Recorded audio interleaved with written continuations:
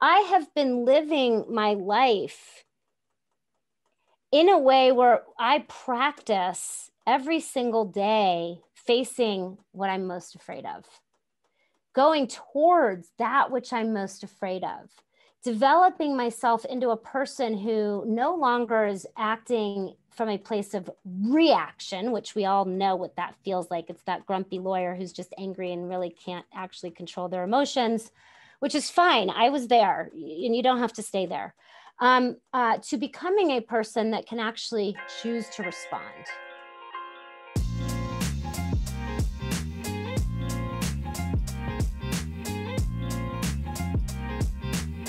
Hey everyone, welcome back to Answering Legal's Everything Except the Law podcast. I'm your host, Nick Worker. If this is your first time tuning in, this is the podcast where we share expert advice on all the parts of running a law firm that attorneys weren't exactly trained for back in law school. Now, on this show, we're always looking to provide lawyers with a better path for managing their work and their personal lives, which is why we are so thrilled about our guest today. Katz is a longtime estate planning attorney that has shared her expertise on programs such as Good Morning America and the Today Show. Now she's joining little old me and us to talk about her recently released book, The New Law Business Model. Allie, thank you so much for making time for us. Can you introduce yourself and tell us a little bit more about yourself, your journey, and the book? Yeah, thank you, Nick, for having me here today. And I'm really excited because I just found out from my team that Entrepreneur Magazine selected the book as one of 8 books that you should read for a successful 2021. And not just that lawyers should read, but that all people should read, which was kind of exciting.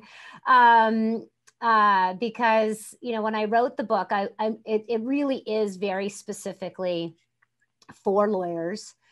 But it really, he said, the person in the book or who was reviewing the book said that the New Law Business Model contains more inspiration and insight in just a few pages than most books do cover to cover, making it a must buy for this year. And wow, it feels really great to hear that, because it is really, in many respects, Nick, not just a business book for lawyers, although it certainly is that, and it absolutely will guide you to understand how you can use your law degree as your highest value asset, something that I think most lawyers don't understand.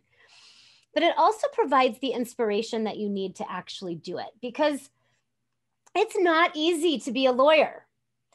And it's not easy to be a business owner.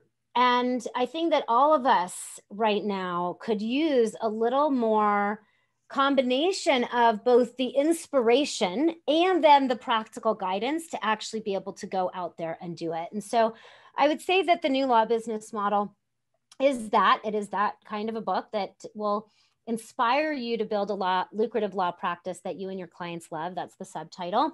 But then we'll also give you the practical tools to do it from my own personal experience in my law practice, as well as, you know, my now over 15 years of supporting other lawyers to do the same thing using the New Law Business Model that I created. I always love talking about this sort of stuff. And no, I'm not just a pandering. Well, I am, but I'm not just pandering. So I didn't finish it. It's like 250 pages. I got a copy of it from Joe like 2 days ago on the internet, and I started reading it. And I gotta go back to your earlier point that it's not just for lawyers, and a lot of people get so caught up in like, I can't read a book about business because I'm a lawyer, I'm running a law firm, it doesn't apply to me, it's this, it's that, the third. And I was talking to another person we had on the podcast who wrote a book similarly about how he runs his law firm like a business. Mm-hmm. So I'm reading yours, right? And I'm getting all this information, and I'm not a lawyer, I don't run a law practice, although I do make a living telling other lawyers how they should be running their law practice. But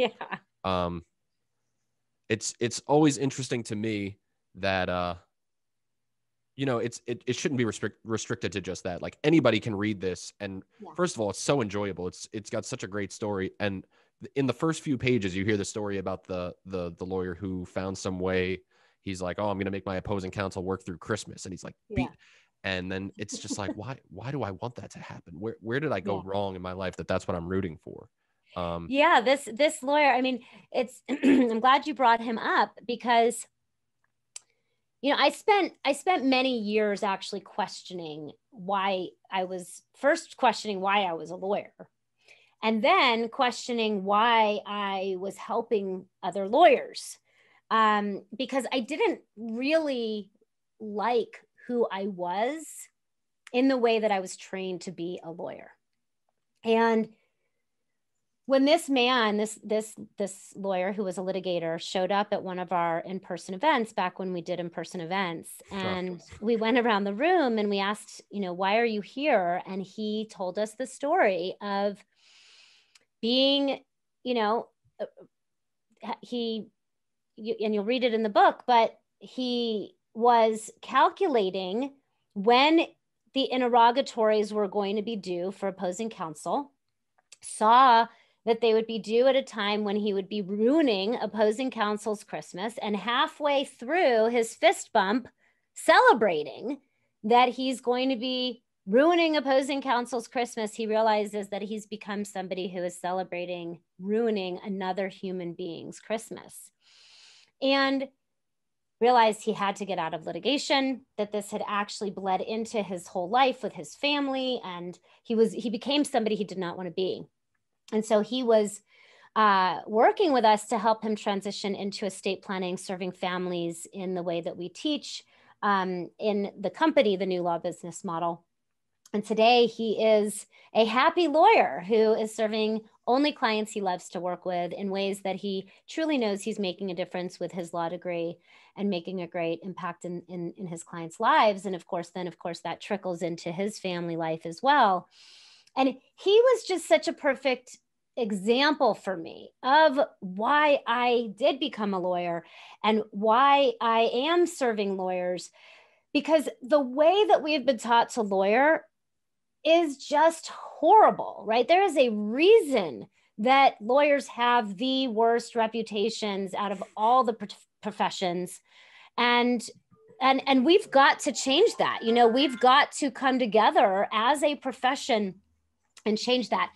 And what I realized and what I detail out in the New Law Business Model and what we help lawyers do through our company is that we can't just put our good intentions forward. Like, I went to law school to make a difference in people's lives, and I went to law school because I fight for the underdog. Because if we do that, what happens is that we either need to be broke lawyers and not have the lives that we really deserve to have. You know, I mean, we put in the work and we made the investments to go to law school and we passed the bar. And this is not easy. These are not easy things. It requires a huge investment of time and energy and attention and money. And so then to come out and really have to face this choice between, I can either be a good person doing good work and be broke, or make lots of money and do work that feels bad, it's not right. It's not right. I knew that there had to be a both and it took me a really long time to figure out what that was, but it did take applying business principles from outside of the law. You know, so I learned what I teach in the New Law Business Model book, and then we apply for our clients in the New Law Business Model business from other professions. I didn't learn it. Some of it I learned from lawyers, but a lot of it I learned from other entrepreneurs. I learned from carpet cleaners, from dentists, chiropractors, even a magician was one of my greatest mentors.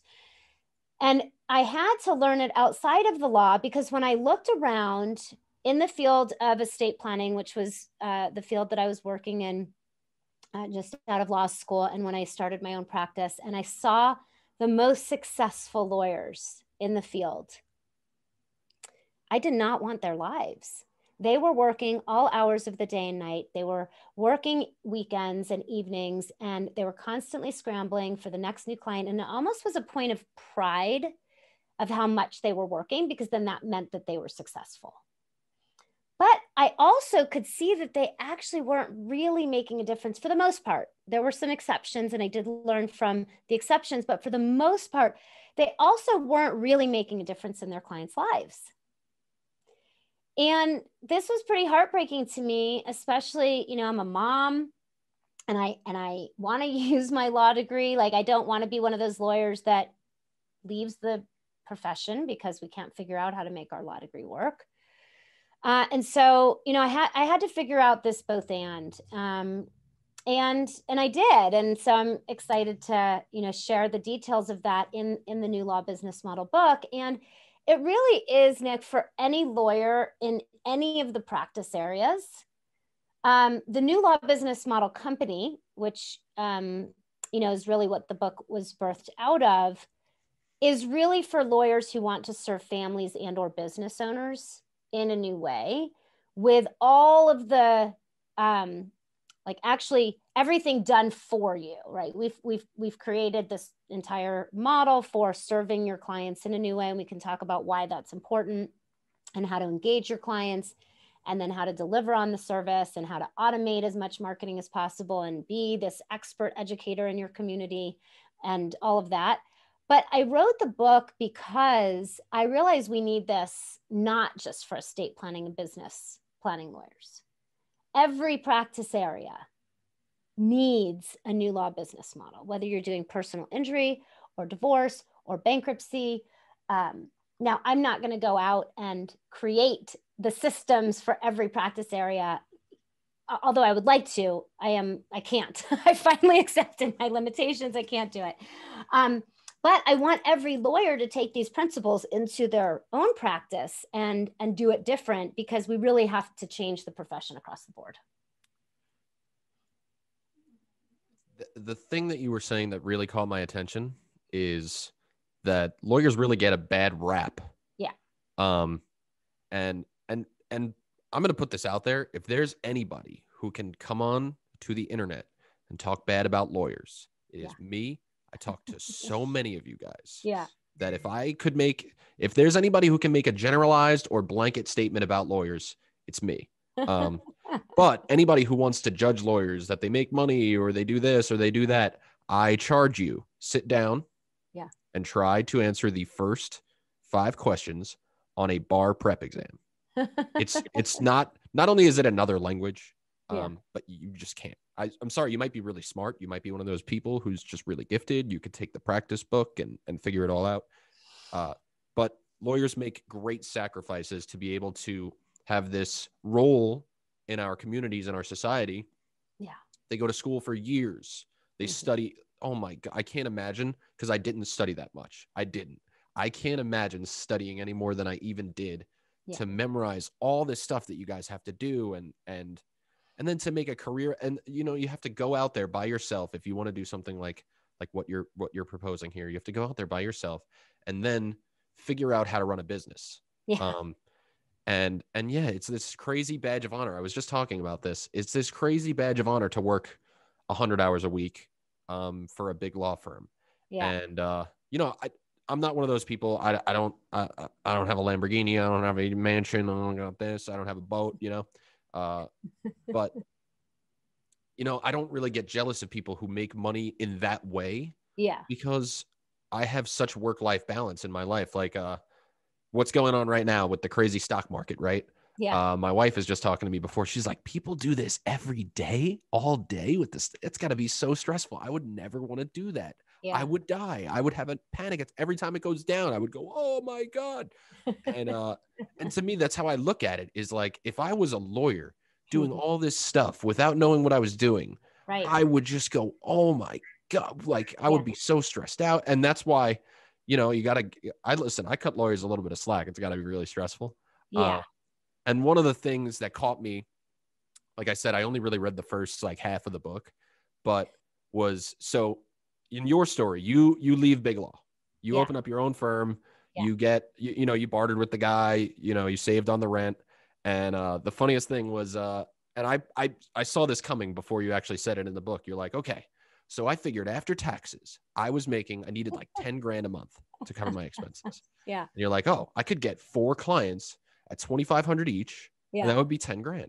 And that doesn't factor into anything else. That doesn't factor into answering your phone. That doesn't factor into marketing, into the paper, into it doesn't factor in anything.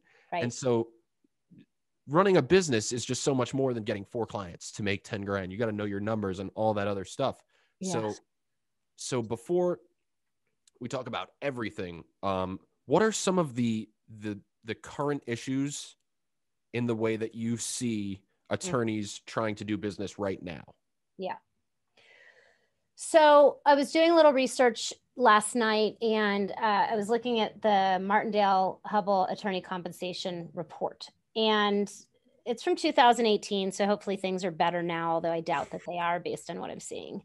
And in that report, they said that 76% of lawyers, solo and small firm lawyers, are still charging hourly for their time. The rest are charging too low of flat fees to actually be able to provide a meaningful service. These lawyers, the median income that they have is between $140,000 and $198,000 a year. Now that sounds really great, but I know that median revenue generated is the total revenue generated. It is not the take home. And when I was starting out in practice, I didn't understand the financial realities of time and money, just exactly like you're saying. Oh yeah, I just need $10,000 a month. Right.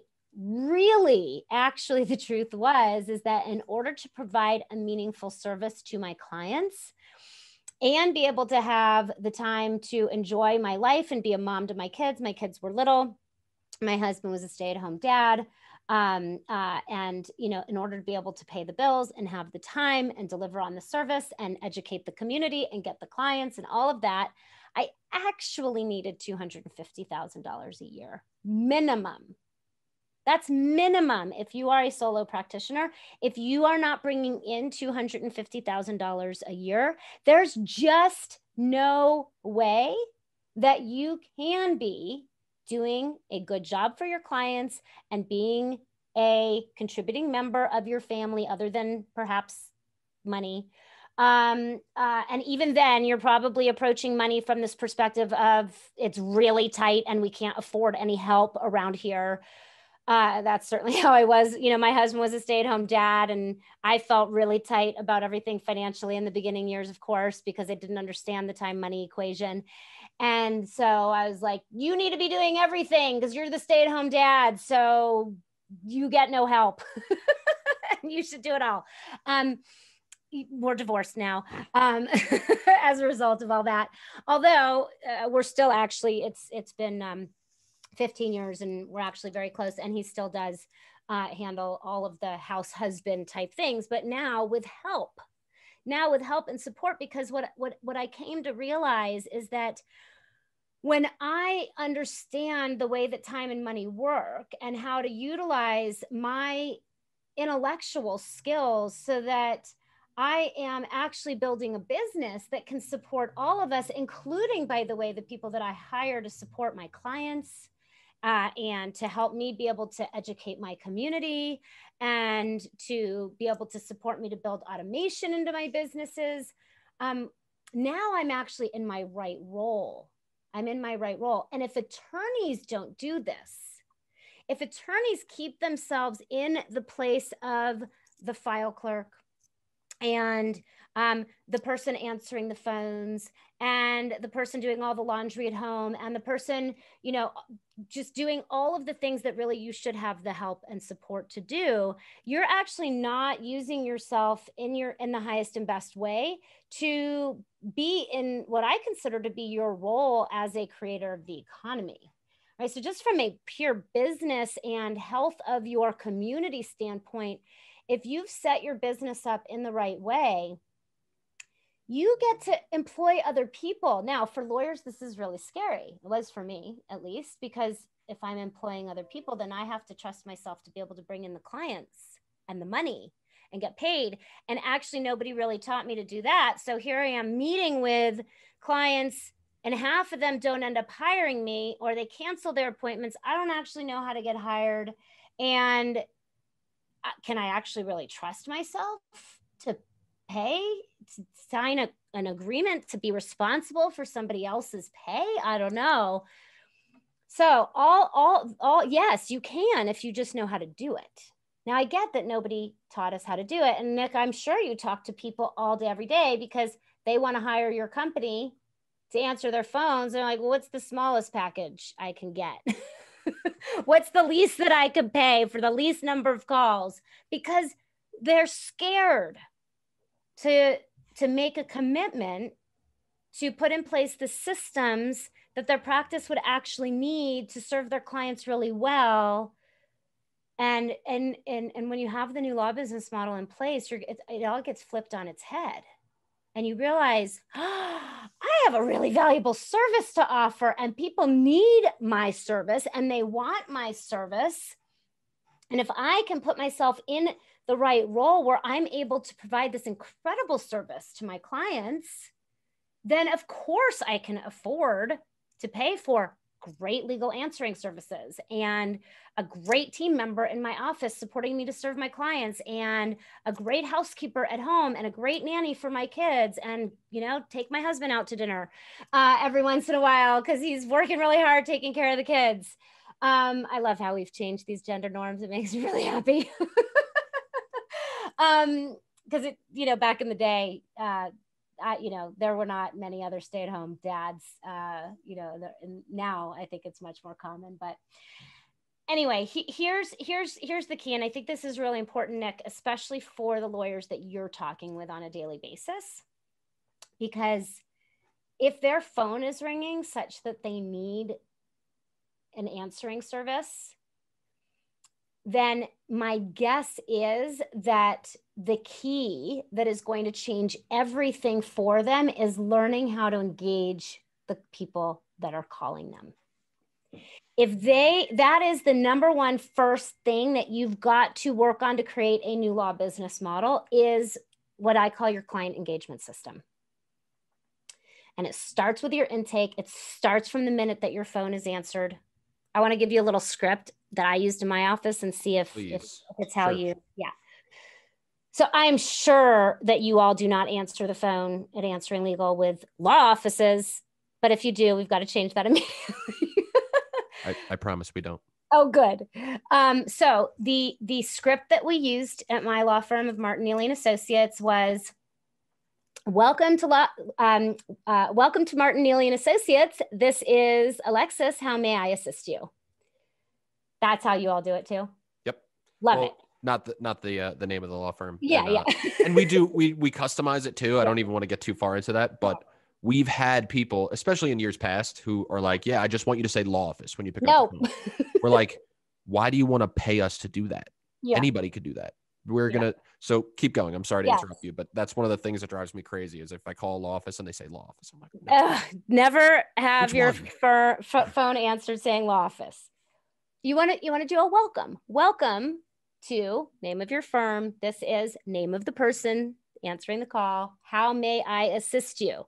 Now, this very little thing that I put in place in my law practice made a huge difference. All of a sudden, people called the office and they felt welcomed.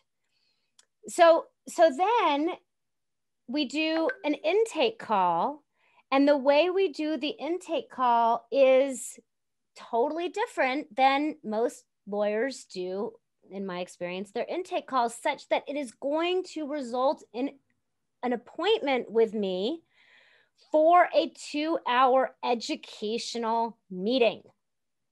2-hour educational meeting. Now, it could be 1 hour or it could be 2 hours, depends on what your practice area needs. And that educational meeting, once I developed it, is going in our business, leads to our attorneys getting hired. Now, it's going to sound a little outrageous, but many of them have 100% engagement rates.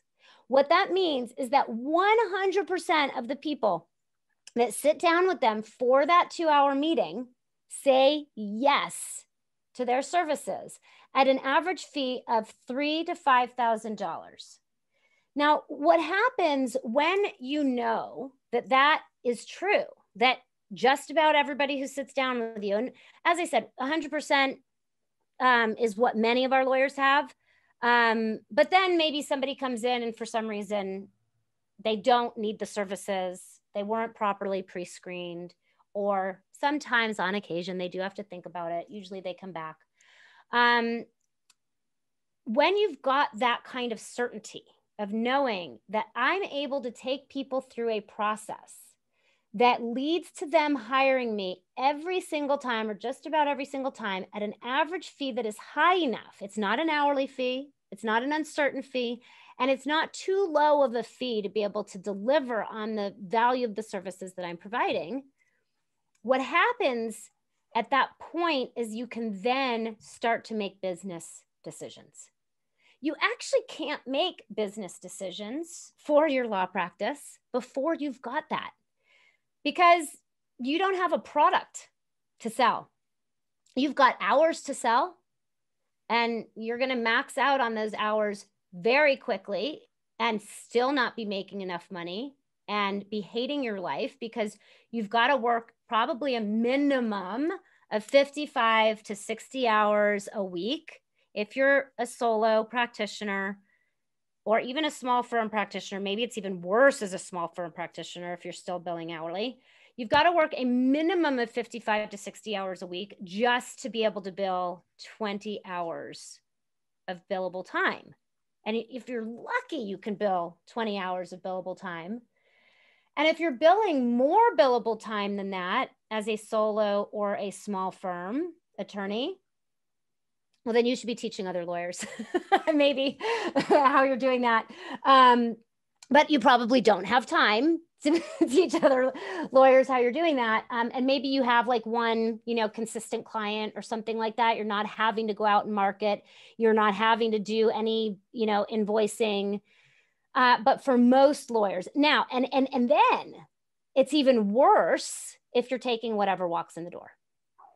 If you are what we call a door lawyer, and you're just taking whatever walks in the door, you don't have any sort of processes and systems, and you think you need to take whatever walks in the door because how else are you're gonna starve otherwise. And Nick, I'm sure you see this all the time too, where people are getting calls from, oh, I got a ticket. Oh, I'm getting a divorce. Oh, I've got this business conflict.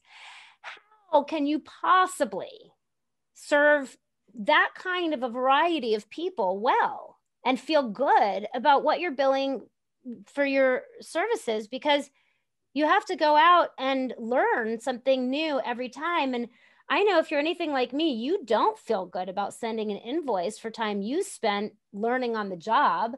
And so probably what would happen is you don't end up sending the invoice. You just eat those hours. And now you're providing legal services for free.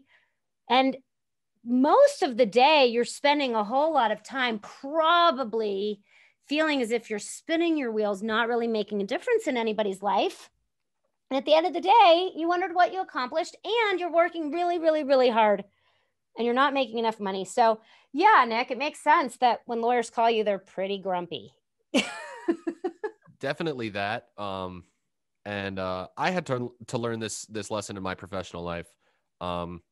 So I didn't just magically wake up one day and become the director of marketing of a pretty big company. I started legitimately at the bottom. I came in here. I made like $100 a day.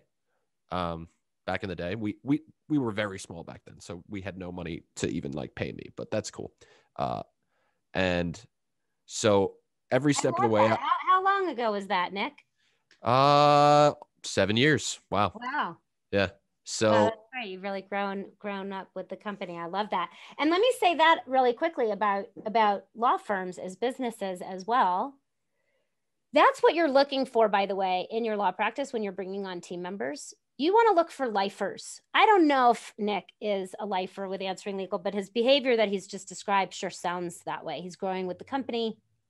And as you think about bringing on team members in your own law practice, think about bringing on lifers, people that are going to be with you for life, and think about creating an inspiring enough vision for your law practice where they're going to want to be. Okay. So going back 7 years, you're making $100 a day at Answering Legal. Yeah. So exactly. And definitely you need people who align with your vision so that they want to be with you in the long haul, not somebody who's just going to show up and punch the clock. Although I've been accused of it. Just kidding. That's a shot at one person who works here, and he's going to laugh. Don't worry. But I don't say that to brag about my success. What I'm saying is that along the way, I got to be the director here, right? Yeah. And as soon as I got the promotion, I felt like nothing had changed, and I still needed to be doing the old things that I had always been doing. So I was writing blog posts. I was sending emails, to our list. I was, I don't know, keeping track of the monthly subscriptions we had to various tracking softwares, just very remedial tasks that somebody in my position should not be doing anymore. I should be leading a team, delegating, figuring out new ways to engage our audience, doing a podcast, engaging in thought leadership, working out deals for partnerships, all the various things that I do now, right? Yeah. And what I had to learn is that all of that stuff that I used to do has now become an inefficient use of my time. Yeah. Which I think that a lot of lawyers don't understand. Is a lot of lawyers go into private practice and they're like, I don't want overhead costs. I don't want it. I don't want to pay a secretary. I don't want to pay a bookkeeper. I don't want to pay anybody. I want to keep the money for myself because it's already so tight, right? If I'm, and you're really right. It sounds crazy to say that $250,000 is like not a lot to bring home. Admittedly, I don't, but I don't have overhead costs. That's not the take home, right? Yes. I don't have any overhead costs or expenses. You know what I mean? Yeah. Like all of my stuff that I use to do my job is paid for here. And then I just bring home a nice salary. That's right. But, and people get bogged down by this, I need to do it all. And I try to tell people this because people will call me and they'll be like, what's the minimum package? And I'm like, you don't want the minimum package. You don't want it because it's not going to do you any good. So what lawyers really need to understand is that if you're billing hourly, think of it like this, right? Take your hourly rate and take the hour out of your day that you spend answering the phone and compare your hourly rate to what you need to pay a secretary. Yeah. Right. If it's even equal, pay the secretary. And so many people, I'll do my books myself. I'll figure out no, you won't. You can't. There's not enough time for you to do that and then live a happy life. Right. Well, let's look at the underlying issue though, Nick. The underlying issue is not that lawyers are stingy, although many are, and I certainly was, but it was only because I didn't actually understand the value of the services I provided. And I didn't actually have the confidence to provide services in a way that I truly believed were worth somebody paying me. And, you hear all these things today in like the business coaching world of like, charge what you're worth, charge what you're worth. Let's throw that idea out the window. You can't charge what you're worth. You're priceless. What you can do though, is increase the value of your services. And if you are providing services in the old way, well, maybe you should be questioning the value of the worth of those services, because it might be that the way you've been taught to provide your services actually does suck. Okay, let's take a deep breath and acknowledge that reality, and then commit to changing that reality. So you don't need to do any more work on your worth and what you think you're worth and all of these things.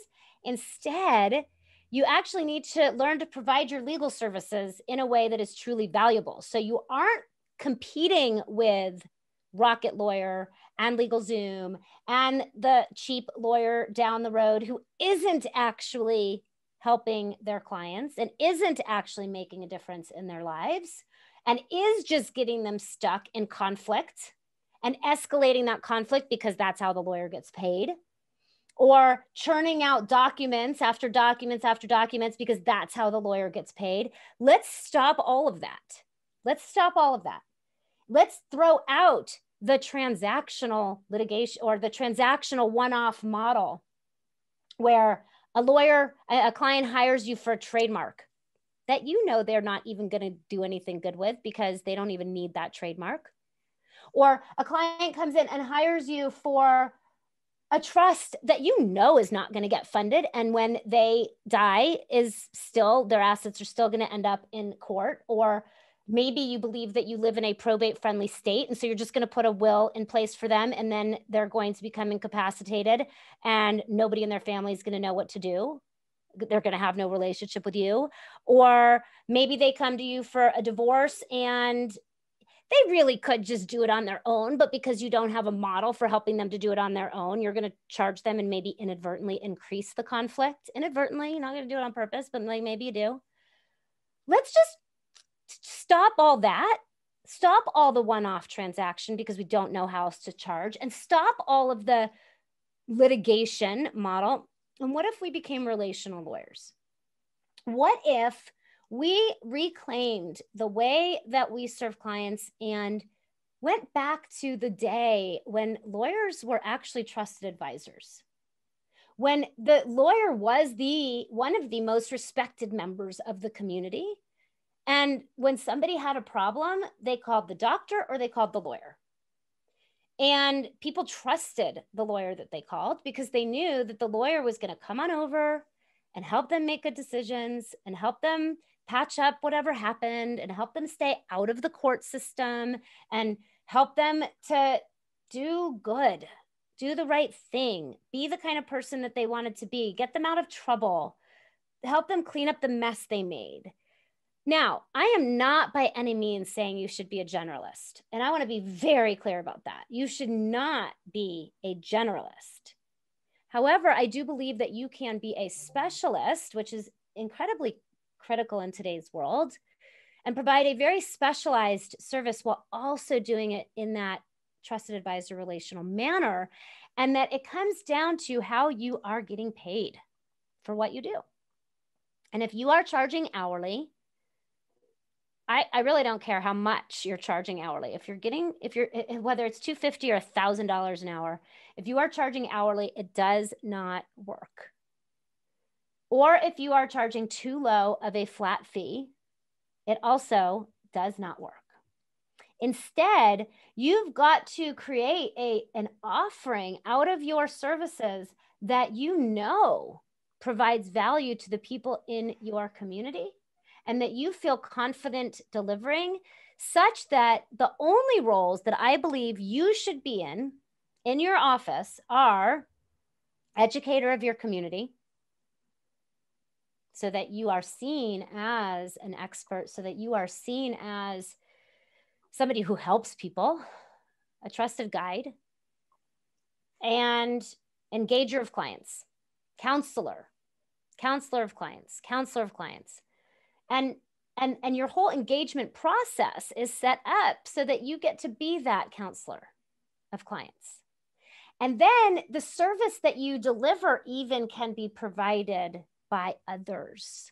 Even the service that you deliver can be provided by others if you have systems in your office to do that. Now, you can also be the one to provide the services, right? This is just a matter of structuring, right? Like if you love also serving the clients and, producing the documents and like creating all the things and doing all the follow-up meetings yourself, you can totally do that. You can. And now that just becomes a choice. Do you want a $250,000 a year practice where you're taking home $100,000, maybe $125,000, but you're working a lot, producing the documents, and maybe you're even printing, and hole punching, right?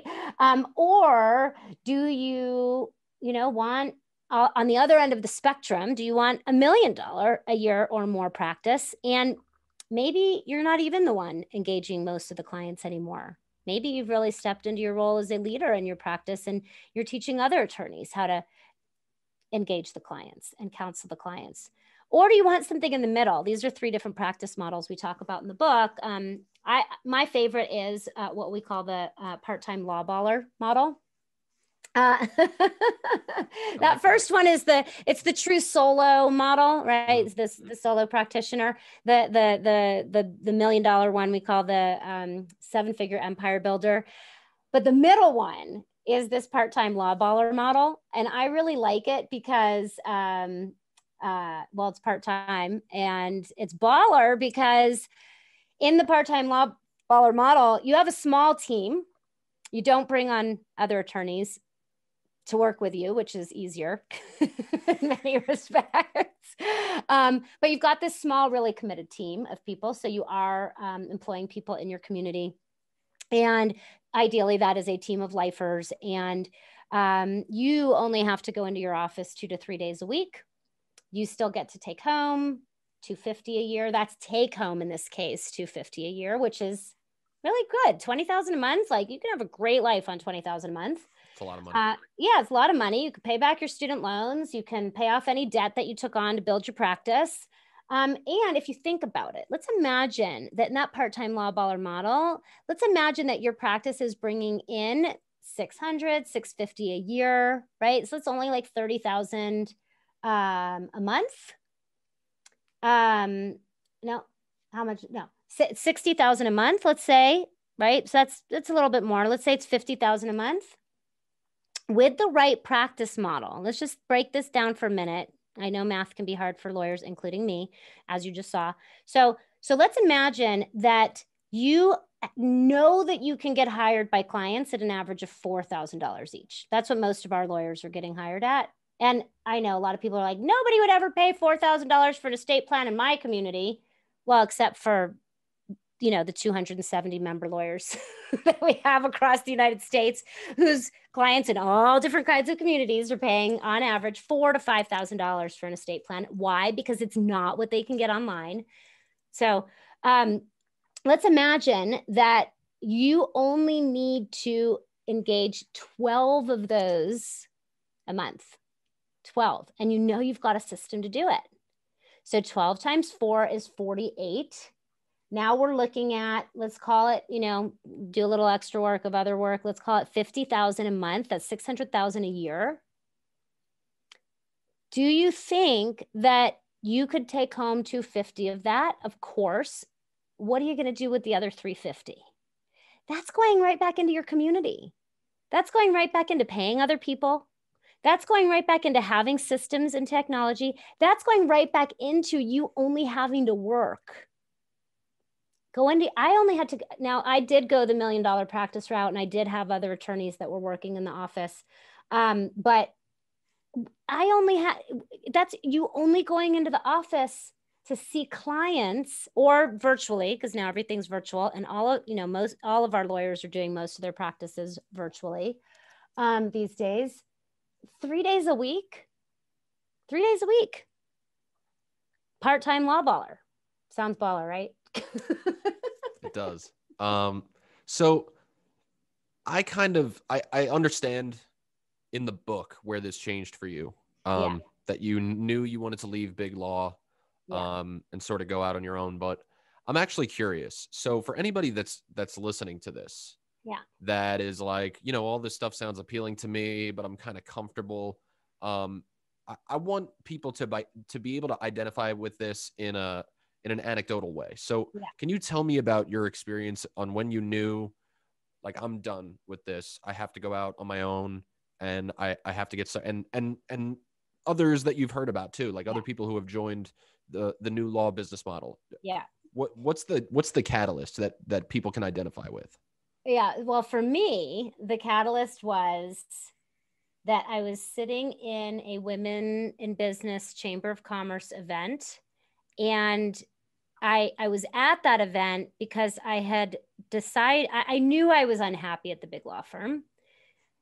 And it was so hard to be unhappy because I was in a job that, you know, hundreds of thousands of lawyers would kill for. And so I spent a lot of time in my head beating myself up for how unhappy I was. And, oh, Alexis, why can't you just be happy? You're making 6 figures and any other lawyer would kill for this job, but I was commuting an hour each way. I was leaving my daughter at home sleeping in the morning. And then I got home, at night by 7, 8 o'clock at night. And yes, I was making this 6-figure paycheck, but after taxes and insurance and the 401k plan and the mortgage, I was still angry at my husband for his daily Starbucks intake, and like felt as if we had no money. And I was probably 28 years old, and I had done everything right by all of the standards of the rules I was following. But I looked down the road at my life 10, 15, 20 years into the future, and I was really depressed of like, oh my God, I made the wrong choice. Oh my God, I made the wrong choice. What am I going to do? What am I going to do? And I felt, more than anything, I felt so lonely.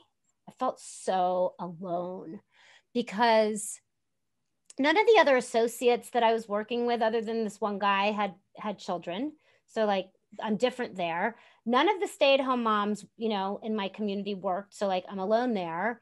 And I decided that, okay. I got to keep my job. I can't quit, because I'm the breadwinner and I have the job that everybody would want. So I'm going to figure out how to make this work. And I am going to see if I can just get my own clients at this law firm that I work at. Maybe that will make me happy. Maybe if I am getting my own clients, and I was doing a lot of nonprofit work back then, and the firm was supporting me to do nonprofit work, which felt good. And maybe if I get my own clients, that'll feel good. So I go to this Women in Business Chamber event in my own community, because great, I'll serve clients in my community. And I had taken out this little business card ad in the brochure, and it, literally like just said my name and wills and trusts or something. Those don't work, by the way. Don't do that. And and I'm sitting there in this event, and this woman gets on stage, and she is talking about her business. Really, what she was talking about was branding. She's talking about branding. I didn't hear a word she said about branding. All I heard her say is, I work from home. I work with only clients I love to serve. I'm able to be home when my son gets home from school. I love my life as a business owner. And in my mind, I'm thinking, what? Wait, I want that. What is this thing? What is this thing? I can be a business owner? Like, that had never entered my mind. Now, remember, this is literally 20 years ago now. And today, I think I believe everybody knows that they can be in business for themselves. But back then, that really was not on my menu of options. And so that was the beginning of realizing, that is something, but I still didn't know it at that point. What I did is I bought her book. And this is why I'm so excited that I wrote this book, because I know that things that people read in the book are going to open their eyes to new possibilities, in the way that me reading that book back then opened my eyes to new possibilities. So I read her book with the hopes of figuring out what I could do to have what she had. I'll have what she's having. If she can do it, I can do it. It was a huge mantra of mine. So I got the book. I ended up finding out she had hired a coach. Back then, coaching was super weird, but I found her coach. I made the decision to hire the coach. You read all about this in the book. And I began to change my life. I began to make the decisions that would lead to me even being able to have the self-belief that was necessary to say, I can start my own business. And then, as you'll read in the book, there was like kind of a near-death type experience that led me to say, okay, I can't stay in this reality any longer. Life is too short. I need to do what I'm going to do, even though I'm super terrified. And, one thing that I guess I want to say about that as well, Nick, is in my experience, the terror doesn't go away. I'm still terrified today. And in fact, that is how I know I'm on the right path in my life and business. if I don't have some amount of fear running in my system, I'm probably being complacent and staying in my comfort zone and not growing. Now, having said that, I am very much working on recognizing that I don't need to be pushed by fear. I can instead be pulled by desire. In fact, my word for this year is desire. You know how we do words for the year. Some people do. I do. So my word for this year is desire. Yeah. But what I have recognized for me is that I actually desire to live my life on that edge of fear, because that's where life is exciting. And that is where we grow. And so, you know, when the pandemic hit in March of last year, or February, whenever it was, there was I wasn't caught off guard in any way. I have been living my life in a way where I practice every single day facing what I'm most afraid of, going towards that which I'm most afraid of, developing myself into a person who no longer is acting from a place of reaction, which we all know what that feels like. It's that grumpy lawyer who's just angry and really can't actually control their emotions, which is fine. I was there, and you don't have to stay there. To becoming a person that can actually choose to respond. And I believe that there is no greater path to doing that than stepping into the path of entrepreneurship and being a business owner and learning to be a leader and a role model in your community, and recognizing that your law degree is one of the most valuable assets that you possibly have, but not just for you, for your whole community when you use it in the right way. For your family, for the people that you serve, for the people that you're going to hire, the companies that you're going to work with. And if you don't capture the value of your law degree because you don't know how, or because you're too scared to, or because you want to keep doing things the old way, or because you want to, be the most affordable solution for the people in your community, but you're actually not being the most affordable solution for the people in your community because you actually can't provide them with a good service, so it actually costs them more money. We teach something called the affordability paradox in the book. Then you're not actually doing what you came here to do in the world. You're not actually doing the thing that you invested all the money to go to law school to do, and the time to go to law school to do. And so, yeah, I want to encourage you to step up. We need you now to do that. And so I hope that you read the book, New Law Business Model, and get inspired to do so. So we just awesome stuff. Allie, thank you so much for being on the show. So for anybody who should now want to buy this book, the link will be in the description on all the platforms that you could possibly be listening to this on, unless you have found this on some strange website of which I am not aware. But I'm going to include a bunch of links to Allie's website, the New Law Business Model, the book, the site. Allie, thank you again for being on the show. I really greatly appreciate it. And yeah.